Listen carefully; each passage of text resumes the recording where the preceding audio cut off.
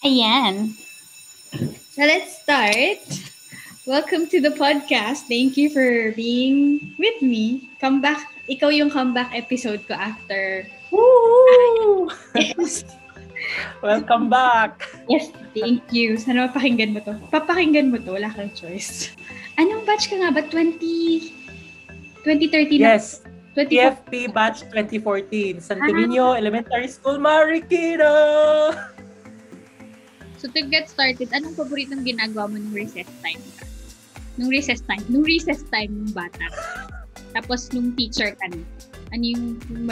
Yes. So obviously, pag public school, eto talaga yung talagang kukunin mo pa yung tray sa canteen bago papuntang classroom, di ba? So, ganun talaga kami. So, may mga times, since lider-lidiran ako sa elementary, so ako yung pumipick up ng tray sa canteen. Ako yung nagbebenta. So yun, nung as a student sa public school. Tapos nung nagturo na ako, nung TFP na tayo, iba na kasi nga, yung pagkain, tayo, mga estudyante yung bababa, papuntang canteen ng nakapila. So, ganun na pala sila ngayon sa public school. Ganun kami sa SNES. So, yun yung mga naalala ko during recess time. At saka, totoo yung sinasabi mo na, ideally, 20 minutes, pero Diyos ko Lord, nagiging 30 minutes. Sobra. Alam mo yun, nakakain yung oras natin. Yes, kinakain yung oras natin. Parang ganun.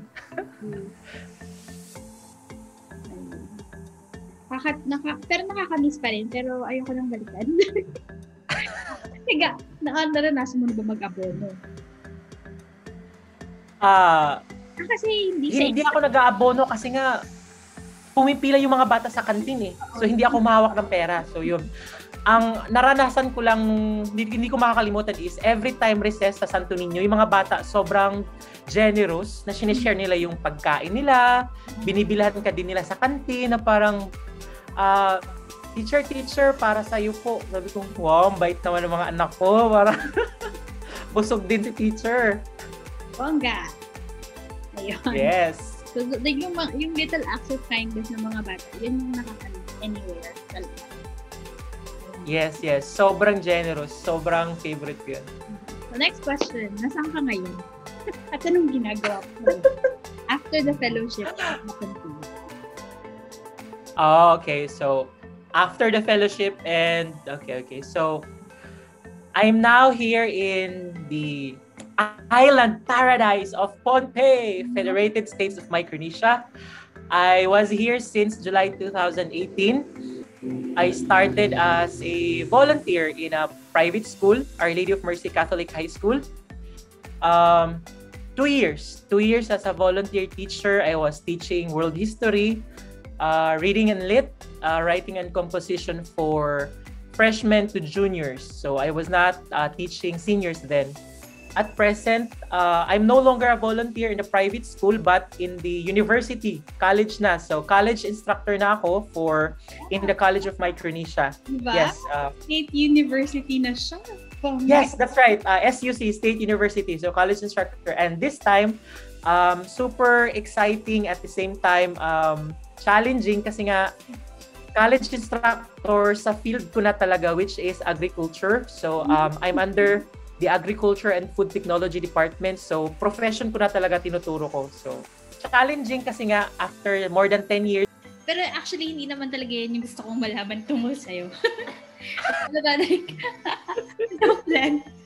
It's all about you started with your volunteer career. Kasi before ka nag-volunteer sa Pohnpei, alam ko, before pa, Philippines pa lang, you have a lot of volunteer activities already. How did it start? Saan ka nagsimula? Yes, sure. Looking back, during my college years, I think you've heard about Jesuit Volunteers Philippines? Yes. So, in my university before, Xavier University, there's a local chapter of JVP. JVP, local chapter CDO. So, I chanced upon JVP there in my university, and then I told myself, maybe after I graduate, as a return service, I would apply for JVP. So something like that. So it was conceived on my senior year, but it didn't quite pan out because I have to work for 2 years to leverage for my family to support them financially, which is why 2 years after I graduated, that's when I applied for JVP. And then when I was accepted as a JVP, I was an agro-enterprise facilitator in Valencia City, Bukidnon, in a cooperative, farmer cooperative. The name of the cooperative is Araneta Farmers Agrarian Reform Beneficiaries Cooperative, AFAR-BAMCO. So the nature is they are piloting organic rice in the whole Mindanao, northern Mindanao. So I was there for 10 years. I assisted them in marketing their product. I also facilitate in doing their staff meeting, in doing their general assembly, and of course, assist in drafting project proposals. So parang, actually, hindi na volunteer ginawa mo, trabaho na yun eh. Well, in a sense, trabaho siya at the same time, nandun yung fulfillment kasi nga feeling ko, since farmer naman ako by profession, nakakatulong ako sa kapwa ko farmers, kapwa magsasaka. Pero yun nga, hindi mo rin maaalis sa isip mo na volunteer job, so allowance lang, stipend, mag-iisip ka rin paano ka makakapag-ipon kasi 'di ba, something like that. So, well, God naman has His own ways na to provide, to sustain me during my volunteer year. Kasi andun naman yung help ng community na talagang, alam mo yun, when welcome ka sa bahay nila, pinapasakay ka, hinahatid ka kung saan ka pupunta for free, alam mo yun. 10 months for JVP in Bukidnon. I think, 10 months lang, hindi 10 years. So, I think yung importante yung naging role ni Nikki, yung batchmate ko. Yes, si Nikki Vergara. Kasi, yes, nag-JVP din kasi si Nikki. Same kami ng assignments sa Bukidnon. So through her, nalaman ko si TFP. Sabi niya, yeah, Vince, you can always try to apply for TFP. Something like that. Even if you are not education graduate, something like that. So you can still apply. Go for it. So parang, okay, go. So, nag-apply ako. So like, you started as... So, yung initial volunteer experience was really with agriculture. And then you started teaching. Yes. Aside from the encouragement of Nikki, where did you get the, like, hindi naman confidence? Like, how did you feel about the thought of, like, being a teacher in a classroom? Knowing na di yun yung background. Actually, good question. Kasi nga, sir, sobrang mahirap yung transition kasi nga, literal galing akong bundok.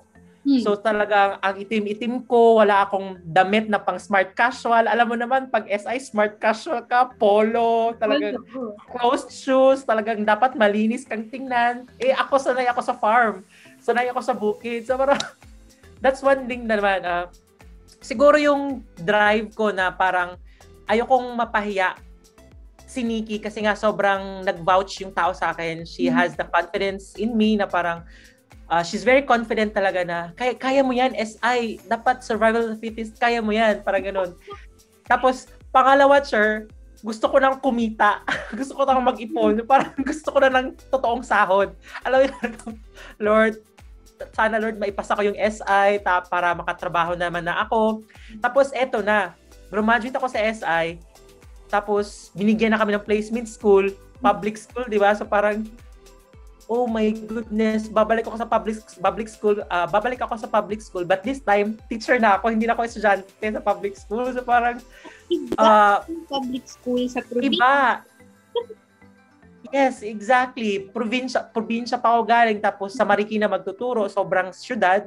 Tapos, ang naisip ko pa noon, hindi ka talaga magiging prepared kahit 2 months yung SI.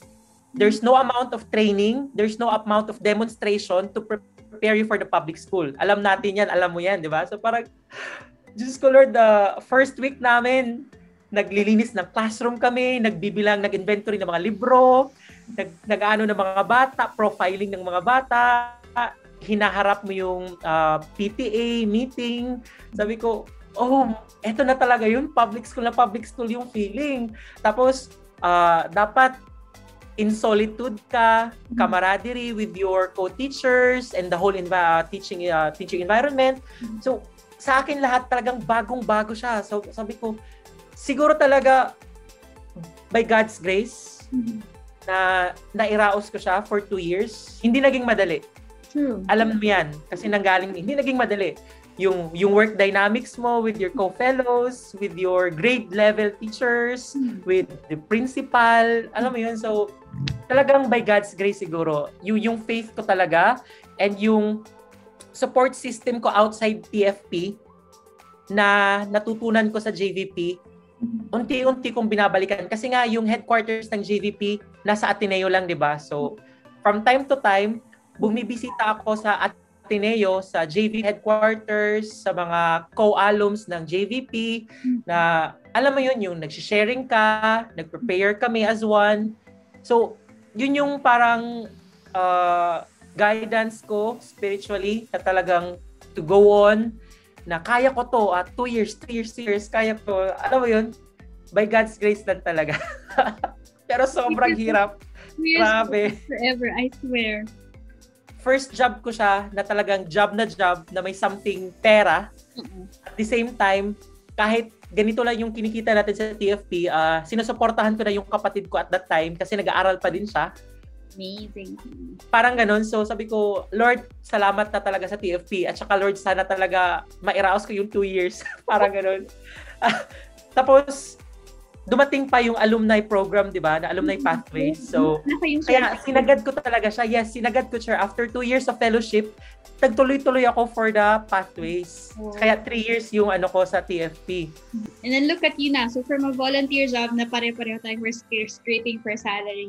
Like, you land in a very good university with a very promising career as well na na-fulfill mo pa rin yung volunteer advocacies mo, both for education as a teacher and agriculture as your passion talaga for more sustainable food production.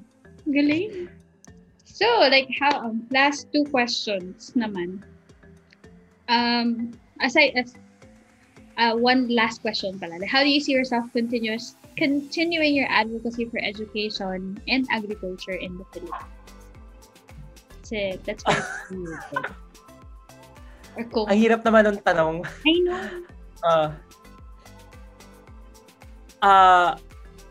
Ganito kasi yan, I don't think magstay ako dito for 10 more years.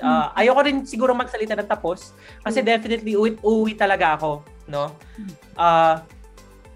Sa akin kasi, habang andito ako, take as much as I can take, learn as much as I can learn, save as much as I can. Swerte mo nga dyan kasi for sure same rate tapos lahat, everything. I think it's still expensive pero hindi naman yung lifestyle mo for sure hindi naman din expensive. Yes, hindi ganun ka-grandiose yung expenses dito or ganun. So, yung lifestyle. So yun, siguro pag nakapag-ipon na, 5 years or so, uwi, siguro may something property na ako that time. Kasi na-realize ko TFP, tapos dito for 3 years running, I think mas productive ako pag nasa admin ako. Parang how to propose something, draft something para sa grassroots level for our teachers, something like that. So yung insights ko, trainers training, facilitators, ganun. So parang hindi na siya classroom. Yun yung inisip ko pag bumalik ako sa public school, something like that. But definitely, education pa rin, di ba? So yun, of course, hindi rin mawawala yung pangarap ko talaga na mag-masters naman for agriculture. Kasi yung masters ko ngayon is education Thesis na lang din ang kulang sa akin sa Pangasinan State University. TS. So thesis na din ako. Pareho kayo ni Jerlyn. Yes, pareho kami ni Jerlyn. Pareho kami educational management yung major namin. yun. Sana talaga, since thesis na ako for my MA in Education, sana matapos ko. Yung gusto ko naman sana talaga is MS, Masters of Science in Agriculture naman. Something like that. Ganda. Apply, mag-Erasmus ka kaya. Pero kasi para siguradong papasok ka, babalik ang Pilipinas. Exactly. So, yung Erasmus, alam ko yung Erasmus, alam ko yung Chevening, alam ko na yun. So, ang dapat lang talaga is dapat sa Pinas ako mag-work muna, mag-stay, yes, bago mag-apply para at least, kasi yun yung qualifications nila eh. So, sana talaga, in 5 years time, pag nakapag-ipon, uuwi, and then look for something, have an income. So, parang ganun. Kasi talaga, yun yung MS in Agriculture naman, which is in the other country, ganun. It would also be nice to have your master's in the Philippines itself. Para yung ground mismo doon yung inaaral mo. Kasi sometimes if you study abroad and then you go back to the country where you're rooted, minsan yung it doesn't fit eh. It doesn't unless the practices. Yes. Yun yung challenges naman ng mga scholars, that most of the scholars that I know. Aside from what you do right now, do you also do other volunteer activities in Micronesia, in your community? Yeah. Actually, I don't know if you remember, I sent a copy of my blog to the alumni program, remember? Yeah, so I write blogs. Oh. Yes, up to now, I still write blogs. Second is, I was a correspondent in a local newspaper, Casilelia Press. Yeah, so mostly human interest. So if, say for example, if the US Embassy here in Pohnpei has an event, I will cover that event. If the Chinese Embassy, Japanese Embassy, or Australian Embassy, or the Filipino community have an event, then I will, cover it. I will be there, interview some people, take pictures, something like that. So, and then come up with an article and then submit it to my editor. And then if it will pass his standards, then he will publish it. So I'm doing that for pro bono. And also, we have a community here, the United Filipino Community, and I'm actually an officer. I'm the secretary. So a lot of volunteer work here and there. Saya pa rin, di ba? Like, yeah. One thing about being a volunteer is you get to enjoy something that you really do, and you think, you make good use of your time. It makes you feel so good. Exactly, yes. So outside sa mga volunteer work, of course, I get to enjoy my hobby, which is hiking, swimming, yes, playing badminton, volleyball, like running in an oval, When visit here, we can do a lot of stuff together. For sure. Yes, hopefully when the borders will, be open, because I finally have my complete vaccine, so I can travel now. Kahit COVID-free pa si Pohnpei, agad-agad may supply si Moderna. So kami lahat, though optional naman, at your own will naman. So nagpa-vaccine naman kami. So ngayon, fully vaccinated. COVID-free ang Pohnpei ever since? Yeah, ever since. We're COVID-free. Yeah, but the thing is, there are locals who were referred to other countries for medical purposes. They were stuck in Guam for like more than a year. So ang nangyari was, last May 13 and May 14, the government of FSM allowed them to repatriate. So they were already here. So as we speak, they were like having their quarantine in a facility. So now the people here are like, oh man, like buying all the stuff, panic buying, they have to stock foods because who knows if they are carrier or something like that, we never know. So hopefully nothing wrong will happen, Thank you so much for being with me today. Sobrang dami ko ring na-discover about you pa. I think. But sure, we'll see each other again. Of course, sir. The pleasure is mine. Thank you for inviting me to be your guest for your big comeback.